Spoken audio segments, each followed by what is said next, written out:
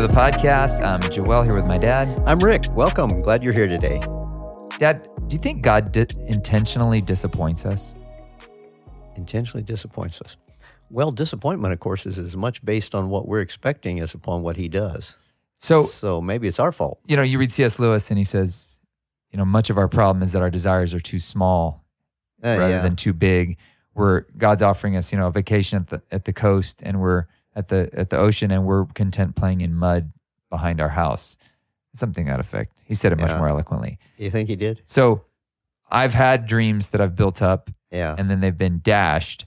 And I think the story of 2020, as I've been talking to people from across the spectrum of different jobs, different people, disappointment is the word that just keeps coming up. And really a lot of it is aimed at God. Mm-hmm. I thought God was going to do different. I thought the elections were going to turn out different. I thought people were going to respond differently after the elections.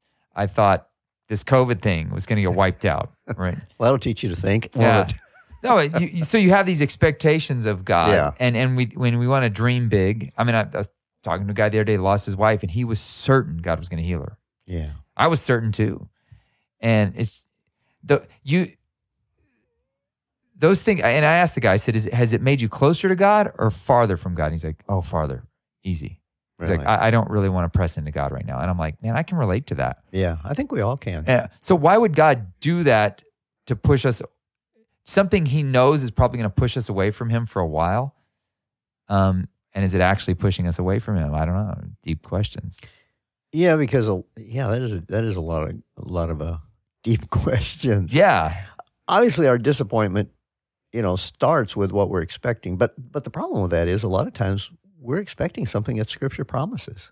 When you talk about healing particularly, that's we're expecting, yes, in a good way. It's in His Word, yeah. I mean, ask, it will be given to you, and you'll be, there's so many promises in there. So many times I've said, God, I didn't make you put those in there. If you didn't want to do it, why'd you put them in there? Yeah, man, like what? That's why I'm asking, does he disappoint us intentionally?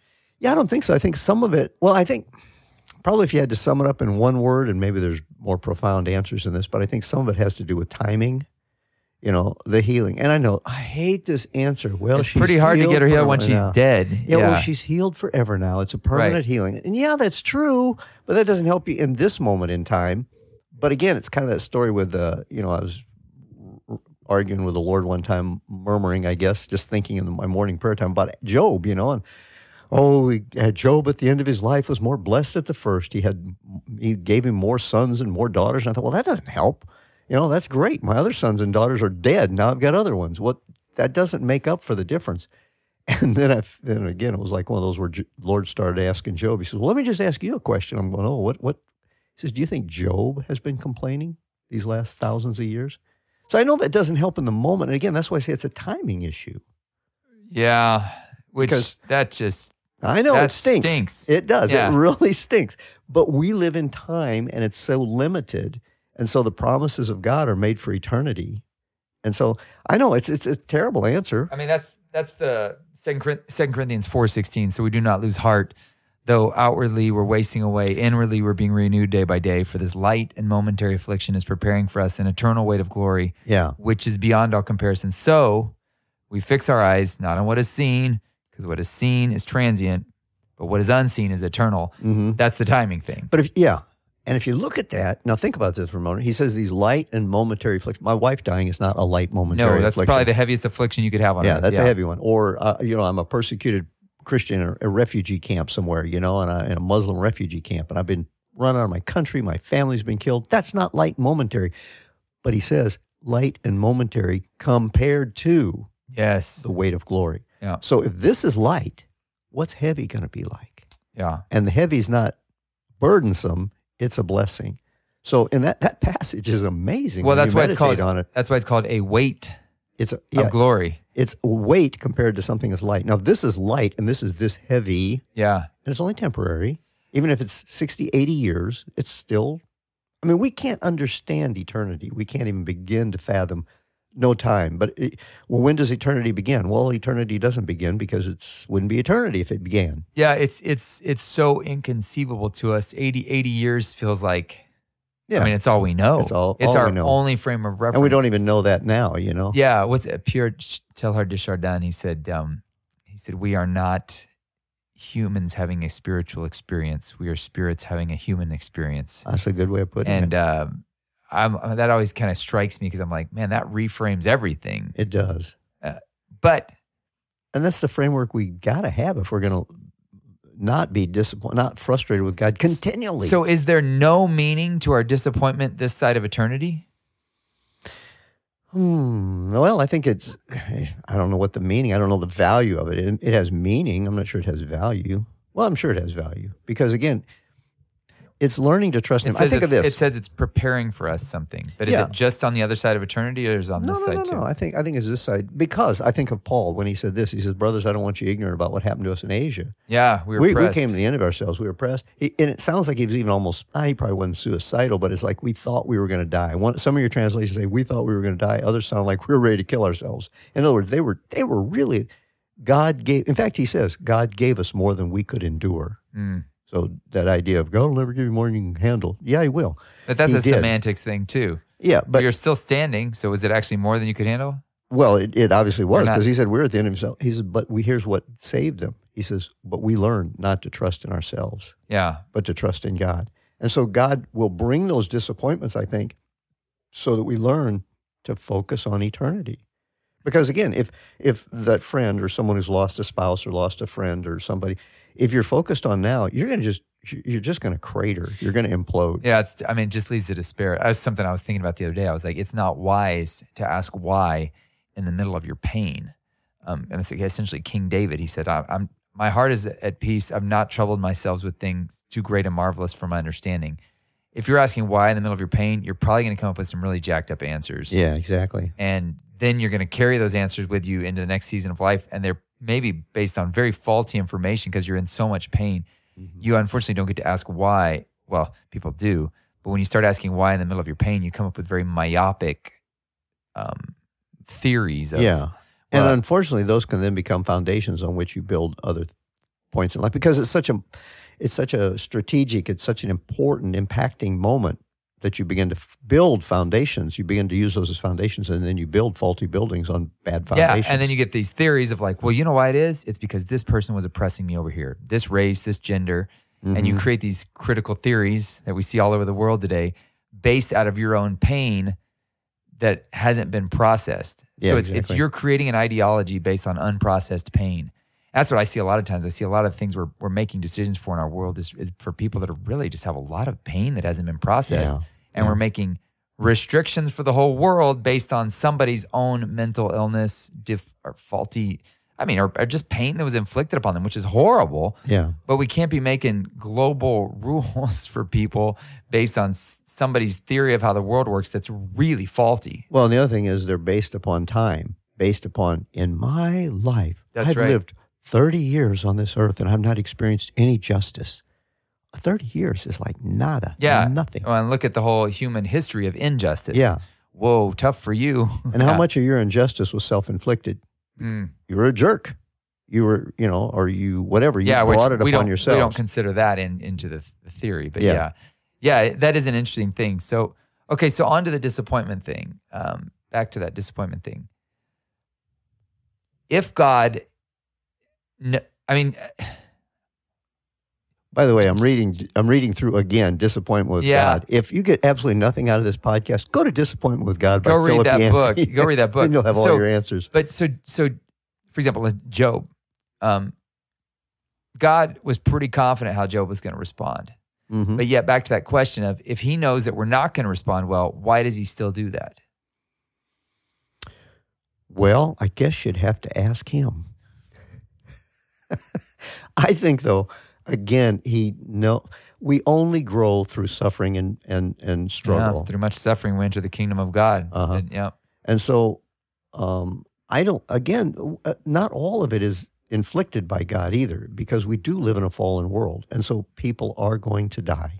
Yeah. I don't care how much you pray for them. It is appointed unto man once to die. It is going to happen. People you don't like are going to get elected. Yes, and they're going to get healed. They're going to be well. They're going to seem to prosper. That's what Asaph in one of the Psalms there, he says, God, why is it seems it does me no good to keep my heart right because the wicked prosper and I get the shaft. That's modern day translation. And it makes you want to just go, well, what's the point? But you know what he said?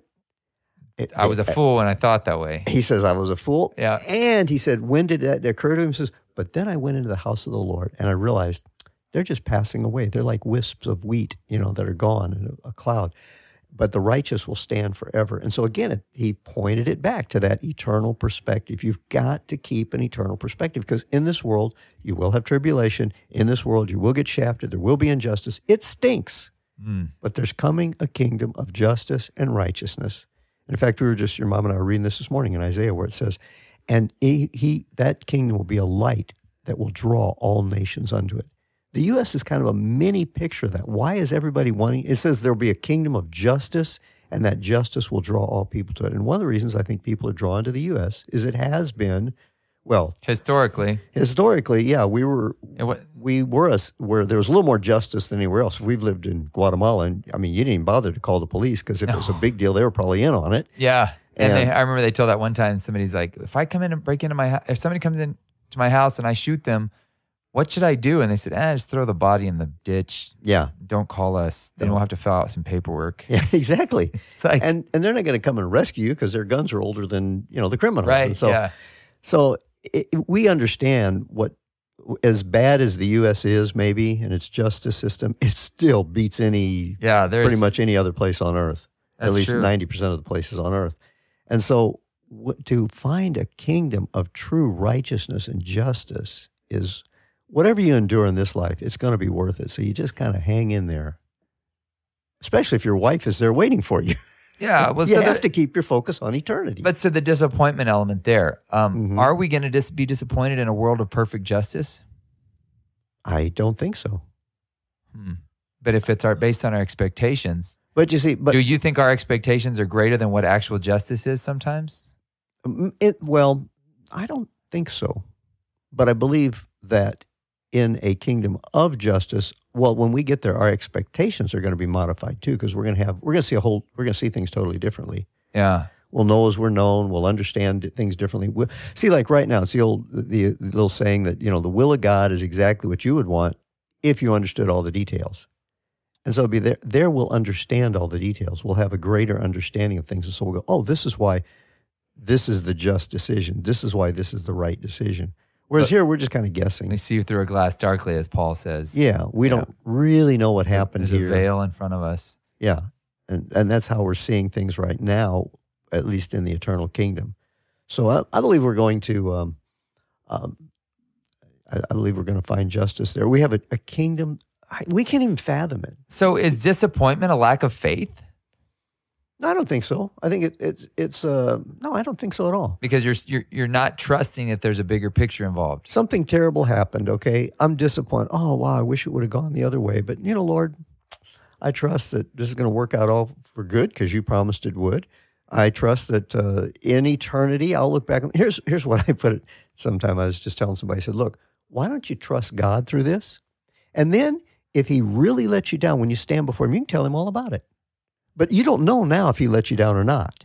Yeah. And when you stand before him and you know all the pieces that went into this, then you can gripe and complain and say, boy, you really messed up. If you think that's still the case. But obviously that's stupid. That's just kind of a silly way of saying it. You're obviously, when you see there and you see all the pieces that were working together, you're going to see, whoa, thank you for doing it that way, even though I hated it in the midst of it. So it's not that God intentionally disappoints us. It's that God's doing his plan and Bigger we things. just don't understand it. Look at it. It helps me when I look at it from a parent and child perspective. Okay, does a parent sometimes disappoint their child? I was hoping you were going to let me stay home from school. I don't want to have to go to school. No, you're going to have to go to school. I don't want to have to do all that work. No, you're going to have to do all that work. And later you go, boy, I'm really glad I can read. I'm really glad. I didn't see it at the time. Yeah. So one of these days when you stand before God and you understand, oh, I'm really glad I had to do all that stuff. And it was very disappointing at the time that I thought Mama loved me, but she made me go to school every day. Or I thought Daddy loved me, but he made me go out and mow the grass, and that really wasn't, I was disappointed with the fact that my parents didn't just coddle me and baby me and I think part of it that's kind of what we expect of God. We sort of think he's sort of the genie in the bottle. Yeah. And I rubbed the bottle lamp and I said, please, God, mow my grass for me. And he said, no, you got to do it yourself. Well, that's disappointing. I don't know. There are bigger things than that. I would say, we're talking about serious things. Teresa of Avila, she's talking to God in one of her books, The Interior Castle. She says, God, why am I going through this? And he says, oh, dear Teresa, this is what everyone that is my friend has to go through. And she responds, no wonder you have so few friends. Yeah.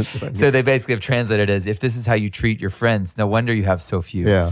And you think, I think about that sometimes. I'm like, man, God, like, it better be worth it at the end. Because I mean, that's essentially what Paul says. If in this life only, if we have hope in this life only, we're pretty pathetic.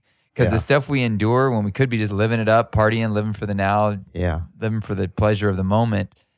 If there's literally if there's no eternity and this is literally all there is, you should really feel sorry for us because we're idiots. Yeah, that's what Paul said. Yeah. Yeah, exactly. If in this life only we have hope in Christ, we're of all people most to be pitied. Yeah. But that's where the faith comes in. That's where the faith, that's where the hope comes in. This. And you look at the worst case scenario too. So let's say we're wrong. You're dead and you're in the ground. Nobody can say who cares? It was, anyway, you're not going to regret it because you're dead and in the ground. Yeah, if there is nothing afterwards. If there's nothing afterwards. So keeping the hope is worth it in itself? Or delusion? Is delusion worth it? If this is all delusion, is it worth it in itself? Well, you won't know you're deluded. Maybe that's true. I think so because I mean that's the accusation level by many philosophers is was it Marx? Religion is the opiate of the people. It's just what numbs them to the fact that there's nothing afterwards. So how was his life? How did it work out for him in the end? Yeah, he wasn't a very happy bloke. No, so that's the deal. I think even if you are living that way, the principles of God work, even if there is no God. Yeah, they do tend to bring a stable family life, a happier family life. Pascal's wager. If you believe in God and you're wrong, you've lost nothing. Because there's this hope, there's this delusion that's been keeping you going. Yeah. If you don't believe in God, I don't remember how the exact wager goes, but that's what he said. You lose everything. Yeah, you lose everything. And so, I mean, I mean, there's a confidence I have, and I think God has shown himself so many times. And when you walk with him, you see so many things that happen that you get there's still always going to be those doubts. There's those times when things don't work the way that you think they should have. There's long seasons of disappointment after disappointment after disappointment, though, I've seen. Yeah. Yeah. Well, and I think a lot of that is, again, it's that shaping us and forming us and causing our faith to be built upon something other than just, I feel good right now at the moment, everything's going the way it should. That's the Santa Claus kind of a thing. You know? Yeah. Instead of a real faith in a three-dimensional God. We kind of want a one-dimensional God, a cardboard stand-up that he only does good, he never does bad, you know, and all things are going to work out well. And if and he's a three-dimensional God, and he's pain, there's hardship, there's emotions, and it's part of growing up, just like a parent with a kid. You know, it's like, oh, don't make me ride that bicycle. I could fall and hurt my knee. Yeah, but you don't understand. Once you learn to do that, it's going to open up whole new worlds to you. Yeah. You know, and it's the same way emotionally and in our spirit. When we go through certain things that are hard and difficult, it opens up new understanding, compassion for other people, and it just builds within us. May you be comforted with the same comfort that you've received so that you can comfort others. Yeah. It gives us a life message. It gives us a ministry. That analogy is kind of interesting. You talked about the bike because Elise has been asking for a motorized bike. Her the neighbor friends have one, and she can't even ride a bike. Yeah, and I'm like, scare her. And so she's like, Dad, why won't you get me one of those? I was like, Elise, I will get you one of those, but first you've got to learn to ride a bike. Yeah.